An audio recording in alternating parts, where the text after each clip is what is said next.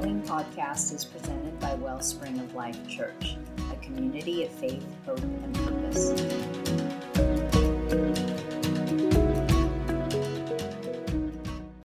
Good morning, everyone. Good morning. If you have your Bibles, let's open them up this morning to 1 Corinthians chapter 2, and we will be picking it up at verse 6, where we have left off our last time together. One of the greatest causes of division or even separation, be it in a marriage or a friendship or even in a church, is pride. Pride is a killer, isn't it? Unchecked pride is a serious thing always, leaving in its wake damage and destruction. It tends to categorize people and then downgrade them. Pride, arrogance, superiority, thinking too highly of oneself, all wrapped up in that which we would call self-centeredness. None of this has a place in the church of the living God. Yet an intellectual kind of pride had become deeply rooted in the Corinthian church. And pride, which as we've seen the wisdom of the world, the pursuing of human wisdom apart from God, was about to rip that church in Corinth apart.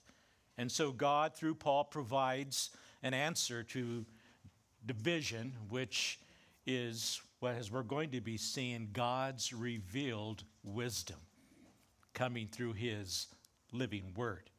In verses 6 through 16 of this second chapter, we find Paul actually kind of distinguishing his message as a message of wisdom for the mature. It's a bit of a reprimand to the Corinthians for their seeking wisdom elsewhere.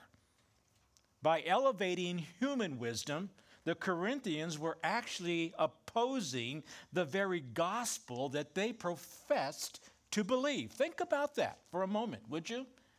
They started out great because of the revealed wisdom and word of God, come to know him and through salvation. But somehow, because it's Greece and because it's, wisdom and philosophy were huge, Corinth is just down the street from Athens, so to speak, and somehow they had drifted from pursuing God's wisdom from Scripture and then pursuing human wisdom instead, in place, and maybe even mixing the two. And they were then elevating this human wisdom, which was opposing the very gospel that they had professed to be believing in. Paul hoped to turn them back to the deep, true wisdom of the gospel so that they could be reconciled, so that the divisions that had come to exist, and we know of at least 4 of them that were mentioned in chapter 1, would cease to exist, and that they would be together again in the spirit and in the bond of God's love. So let's pick it up at verse 6. Paul writes, "We do, however, speak a message of wisdom among the mature, but not the wisdom of this age or of the rulers of this age who are coming to nothing." Paul clearly states that he proclaimed a message of wisdom among the mature. Paul had, of course, spiritual maturity in mind here. The contrast, again, obviously, is between Christian wisdom and the wisdom of this world. Christian wisdom is the gospel, while the so-called wisdom of this age, or even as he refers to the rulers of this age, are the worldviews and what was thought to be sophisticated belief systems which fail to recognize the wisdom of the gospel. So all who believe the gospel and recognize it as true wisdom are the ones who fall into the category here that Paul refers to as the mature. So he's not talking about a higher echelon of believers who happen to be smarter than others. He's just simply saying those who believe fall into that category of the mature. But what Paul is kind of really doing, and I like what he's doing here, he's kind of like saying to those who had found themselves pursuing human wisdom, elevating it above God's wisdom, thinking that they were the high and mighty, that they were the mature ones, they were the ones looking down their noses at the believers, calling them and thinking of them as simpletons. It's like Paul is saying, no, actually, from heaven's perspective, it's the other way around. They're the mature, and you're not.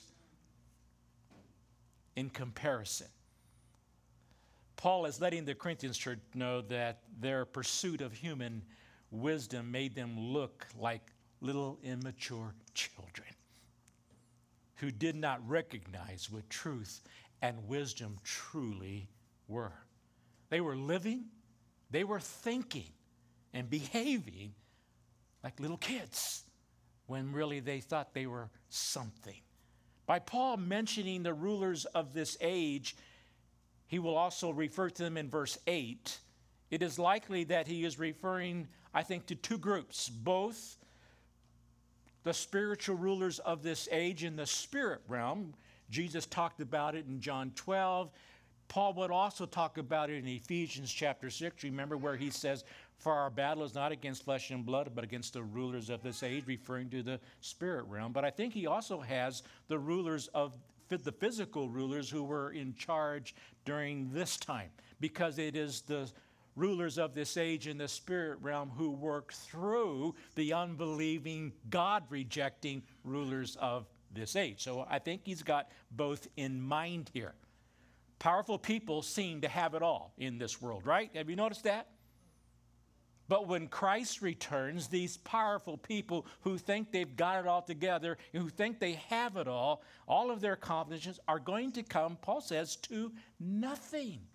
It's going to amount to absolutely nothing, and they will suffer the judgment of God because of their rejecting the true wisdom of God in Christ.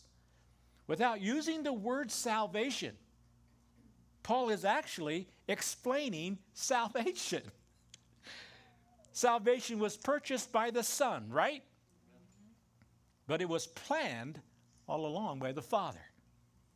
Let's be sure that when we talk about and use the term and the phrase, the simple gospel message, that we understand what that term really involves and means. Yes, the message of the gospel is simple enough for anyone, anywhere to understand, believe, and to be saved. Yet, it is also so profound that the most brilliant theologian has yet to discover the depths of what is there in God.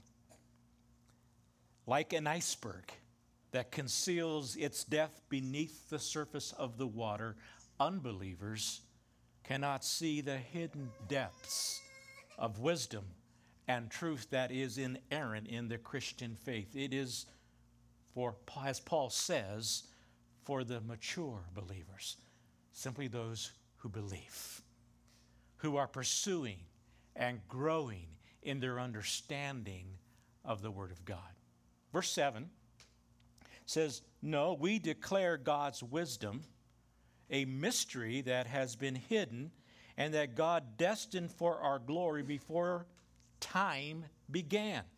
None of the rulers of this age understood it, for if they had, they would have not crucified the Lord of glory. However, as it is written, what no eye has seen, what no ear has heard, and what no human mind has conceived, the things of God has prepared for those who love him. Now, Paul isn't saying that God's wisdom is strange and mysterious, but rather that it involves facts that cannot be known by a person's natural reasoning apart from God. In this context, a mystery is a truth hidden in past ages, but now revealed to the people of God. Revealing a mystery and discovering a mystery are two entirely different things. God revealed to humanity what humans, through their own methods and their own pursuits, through their own intellects, again, apart from God, could never have discovered. To contrast earthly and divine wisdom, even further, Paul noted that none of the powerful of the world, the rulers of the age, understood God's true wisdom. And he clarifies that and illustrates that. He says, because if they really did, they would not have crucified the Son of God. They were successful in earthly terms, but spiritually, not so much. Their resentment toward God made it clear that they had no wisdom at all. Paul dealt the Corinthians' pride and their arrogance what I would refer to, what I'm calling a knockout punch, by telling them that their pursuit of human wisdom placed them in the very same company of those who crucified the Son of God. Think about that. It puts them in the company of those who crucified him, the one whom they are proclaiming and professing to worship. Something wrong with that picture, Paul is saying. Paul lets them know that had they known what would have happened to Jesus when he got crucified, they wouldn't have gone that route, because they had no doubt thought that by crucifying him, they were getting rid of him. Can you imagine their shock? By way of his resurrection, Jesus in effect saying, I'm back. And then later finding out and understanding him, being confronted with the gospel truth that was God's plan all along. In that plan, doing what? Saving humanity from sin and breaking the power of sin in our lives. It seems the believers at Corinth, hear me, church, had forgotten the cost of their salvation. It seems that they had gotten their eyes off of the cross. It seems they had gotten sidetracked playing with children's baby toys, so to speak, and had lost the wonder of the greatness of God's plan for them. Paul is letting them and us know in verse 9, human logic on its own doesn't get it done. God's wisdom has to be revealed. It is a mystery in that it can never be known unless it is the Spirit of God that is making it known and revealing. This is key here, folks. Please do not miss this. The Corinthians needed to return to the ministry understanding of the working of the Holy Spirit and its role in this whole thing. And this would be Paul's next point. Look at verse 10.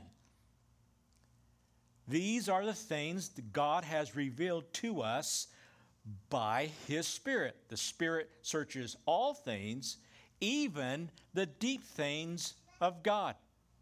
Paul's point is the ordinary ways of understanding, like we saw in verse 9 as he quotes the prophets, eye, ear, mind, cannot perceive the mysteries of God. These senses on their own are not enough to discern the wisdom of God. In other words, once again, God must reveal in a special way.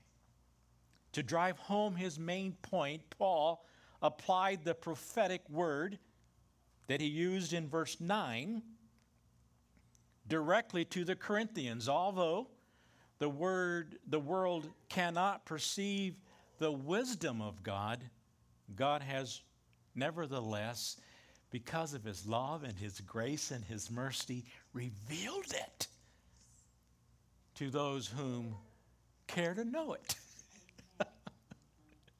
I like that. And check this out, and I think this is just so amazing. It has come to us in a supernatural way directly from God. Now, I think that we want to camp here just for a moment because some of us pray and would love to see the miraculous. Is that true? Yes. How many of you believe that we serve a miracle-working God still? Yes. How many of you would love to see miracles happen? Yes. You know what? They do. Your salvation, the fact that you are born again and walking with Jesus Christ is a miracle. But here's something else that Paul's putting to us here. And I just love this. Every time you are, rather it's in your own private time of devotion, or if you're in a Bible study or in a setting like this, and the Word of God is being spoken and taught, whatever, and you have one of those, what I'll refer to as an aha moment. And the Word of God spoke to your heart. Maybe it was a conviction. Maybe it was a comfort and encouragement. However way, God spoke to you. You know it was God. It was the Spirit of God. You just experienced, Paul is saying, the supernatural. No less miraculous than any other kind of miracle that you would want to see. It's the supernatural taking place when you hear the Word of God and the Spirit of God reveals something from His Word to your life that makes a difference, changes and transforms into how I like to say it, borrowing from some movie that will echo in eternity. Yes. Hallelujah. Yes. The supernatural happens every time you've heard God's Word and it makes a difference in your life. Apparently, many in Corinth were turning to and relying on human reason in their struggles within the church. So Paul reminded them that they had not perceived the gospel or received the gospel of Christ through human cleverness, nor could they progress in the faith because of their human cleverness, since what they received at conversion came through, in the first place, divine revelation by the Spirit of God. Paul makes a bold statement in verse 10, stating that the Spirit searches not only all things of this world, but also the deep things of God. Nothing is hidden from the Spirit of God. The Spirit, being a part of the Godhead, by the way, is also omniscient, all-knowing, like the Father. Amen? For this reason, He is a reliable source. In fact, dare we say, the only source in understanding and receiving insight into the wisdom of God. None of this insight comes through the human intellect or wisdom in terms of apart from God, of which the Corinthians were boasting about, dividing over, getting all proud and arrogant over, which resulted in division and quarrels that were completely unjustified. They were in error. Verse 11, for who knows a person's thoughts except their own spirit within them? In the same way, no one knows the thoughts of God except the Spirit of God. So to lend support to Paul's statement in verse 10, Paul drew upon an analogy between the human spirit and the Holy Spirit by acknowledging that many things about a person's thoughts can remain hidden to other people. Right? I mean, we talk and we share our thoughts with one another, but there are things we keep to ourselves. And that which you choose to keep to yourself, the other person cannot know, because they can't get into your head and find that. This is interesting. Yet the person's own spirit knows what is being hidden. We know what thoughts are in us, right? Others may not. They can't see it because they can't get in, but we know our own. The comparison with the Holy Spirit, I think, is evident at this point, right? We are not able to peer into the mind of God. We can't climb up in there through human wisdom and reasoning, the point here. In this sense, no one knows the thoughts of God fully. At the same time, however, Paul is letting us know, but there is someone who does, and that's the Spirit of God. Not only does he know the thoughts of God and the mind of God, and here's the part I really love, and therefore reveals those things to us. Wow. Verse 12. What we have received is not the spirit of the world, but the Spirit who is from God, so that we may understand what God has freely given us. The importance of Paul's analogy becomes clear in his affirmation that he had and the Corinthian believers had not come to Christ under the influence of the spirit of this world. No mere earthly wisdom, Paul is saying, brought the Corinthians, or anybody for that matter, to the gospel of Christ. The Spirit, who is from God, did this for them. The Spirit of God comes upon all who believe in Christ, Romans 8:9 tells us, and reveals to them the mind and the thoughts and the will and the wisdom of God.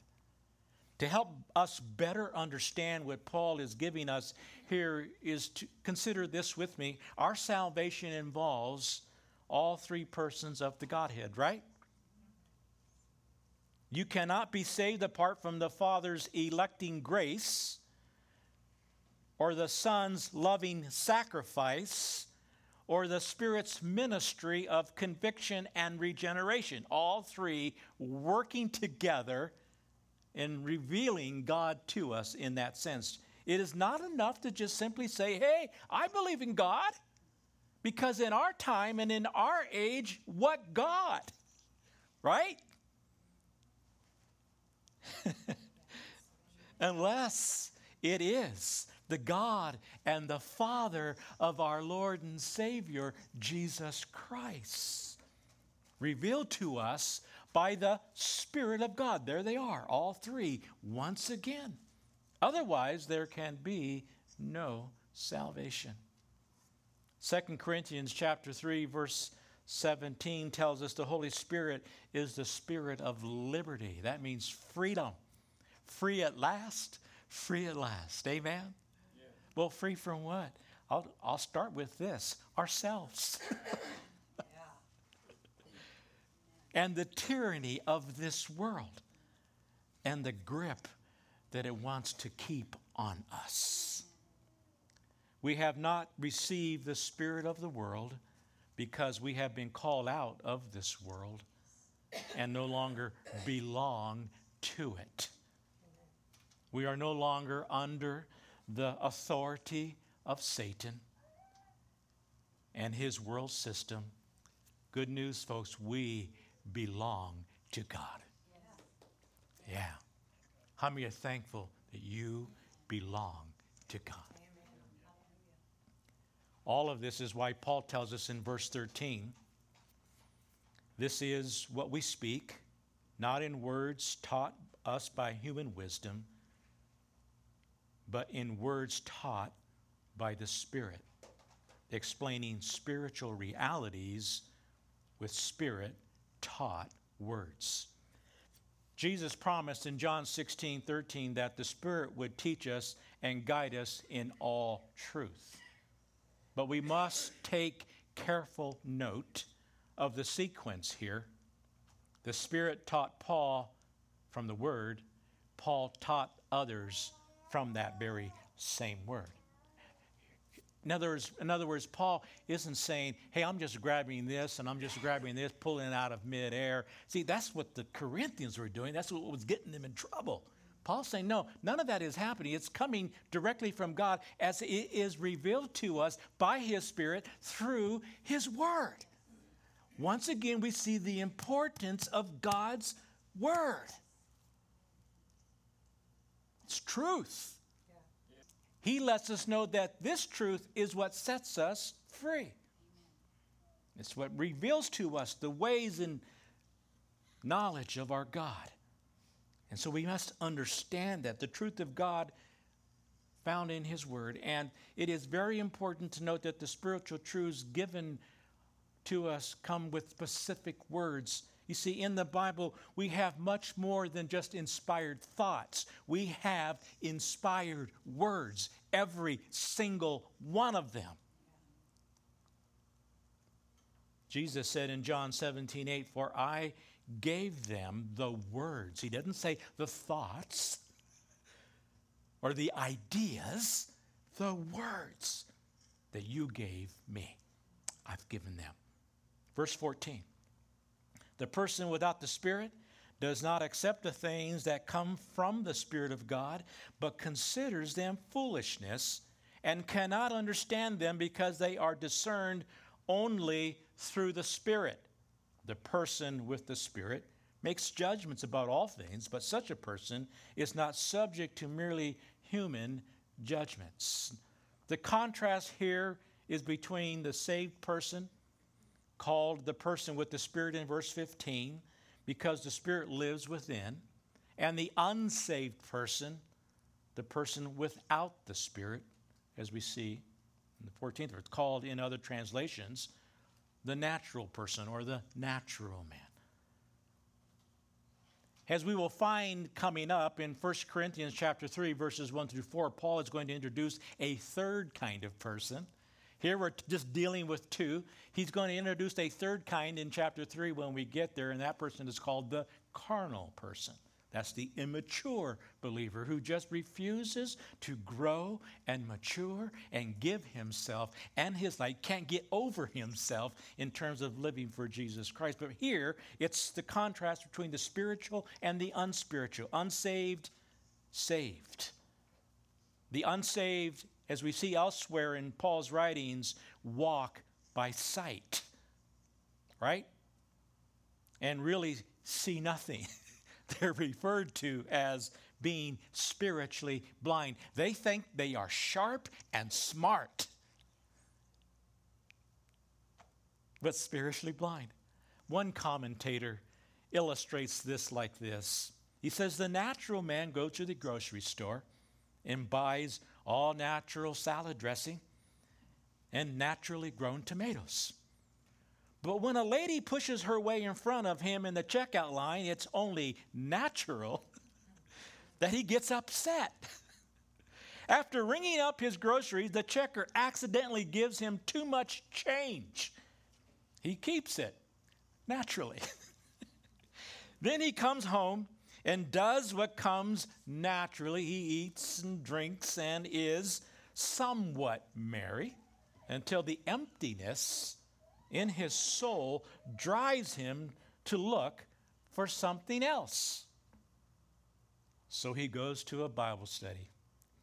He hears the word being taught, the scriptures being discussed, but they are foolishness to him. Because as a natural man, he is spiritually blind. Although the spiritual person is able to put things into proper perspective, that's what Paul is saying here, the unspiritual person can't figure spiritual things out. They can't understand why anyone would faithfully go to a Bible study, why anyone would consistently have time of prayer and devotions, why anyone would joyfully spend time in worship of our Creator God. You see, you are a puzzle to the unbeliever. They don't get it. And what's really interesting is while they don't get it and while they don't get you, you know what's interesting? We get them. You want to know why? Because we were once there. Amen? Which is why we want to always be cognizant and always be putting Jesus on display and speaking words of truth, speaking that which has been revealed to our own hearts so that they too could come to know the saving knowledge of Jesus Christ. Amen? Paul is not saying in verse 15 that each Christian is somehow above and beyond reproof or correction. Rather, those who align themselves to the Spirit's wisdom and submit themselves to the Christian biblical worldview fall into the same category as the word itself. In other words, they become foolish in the eyes of the world. That makes sense? And cannot, this is what Paul's saying, but so therefore, because it doesn't make sense to them, because they have no spiritual discernment and understanding, on that basis, we cannot be evaluated based on earthly, worldly wisdom. Which, you see the problem there. And it's what they do. It's what happens. Cannot be based on, and we cannot be judged or try to be understood based on worldly wisdom, reason, or this world's philosophies. You see, it's not that they can't do that, because they do, right? It's that they're not able to correctly because they lack spiritual understanding. Verse 16, for who has known the mind of the Lord so as to instruct him? But we have the mind of Christ. How do we have the mind of Christ, church? He lives in us by his Spirit. He's given his word to us in the scriptures. And so to have the mind of Christ does not mean that we are infallible and that we start playing God in the lives of others. Nobody instructs God, Paul says, quoting Isaiah 40:13. To have the mind of Christ means to look at life from the Savior's point of view. Having his values, having his heart desires, his mind, his thoughts. It means to think God's thoughts and not think the way the world thinks. It's to walk in humility and not pride and arrogance. All of this becomes possible because of the revealed wisdom of God to our lives. In his book, More to Your Story, Lucado writes, everything changes when you know the rest of your story. I think that's true. How about you? He paraphrases something that David said in 2 Samuel chapter 22, verse 25. He says, God rewrote the text of my life when I opened the book of my heart. Oh, to his eyes. Let me say that again, because I think that is so good. God rewrote the text of my life when I opened the book of my heart to his eyes. But what is the text of our lives? Well, the self-help gurus and magazine headlines urge you to find yourself, find your narrative, they're saying. Look inside you, they say, but the promise of self-discovery falls way short, doesn't it? It too is a dead end. Your story indwells God's story. This is the great promise of God's word. It's in Christ that we find out who we really are. It's in Christ that we get real, true identity. We got a lot of identity crisis going on in our world today. Would you agree? And what we are living for is all found in that. Long before we first heard of Christ and got our hopes up, he had his eyes on us for glorious living. Part of the overall purpose that he is working out in every one of our lives. Amen? Amen. In his story, you'll find that there's more to your story. Never lose sight of that. And so I leave you with this today. What story is the world reading from your life? Hopefully, it is a God story. And hopefully, as more and more of God is revealed to you and me, more and more of him is being revealed to them who do not know Jesus. Amen. Father, we come before you this morning and we just want to once again say thank you for your word. And we want to again say thank you for your revealed message to us that has come by way of the supernatural. Because it is the Spirit of God who reveals it. It is the only way that we can receive it and hear it. And therefore believe it and apply it and live it out in our lives. I ask God that you encourage and strengthen and help every single one of us that in these days rise to the occasion, put you on display, and reveal God as he has been revealed to us, to a world that is lost and struggling, spiritually blind. God, I pray that you do amazing things continually in our lives. As we say around here often, get over ourselves, not making it about us, but making it all about you, Lord. This is our prayer. May it be so. In Jesus' name, amen. Thank you for listening to this message by Wellspring of Life Church in Western Colorado. If you'd like to learn more about our community, please visit wellspringoflifechurch.com. So I will lift up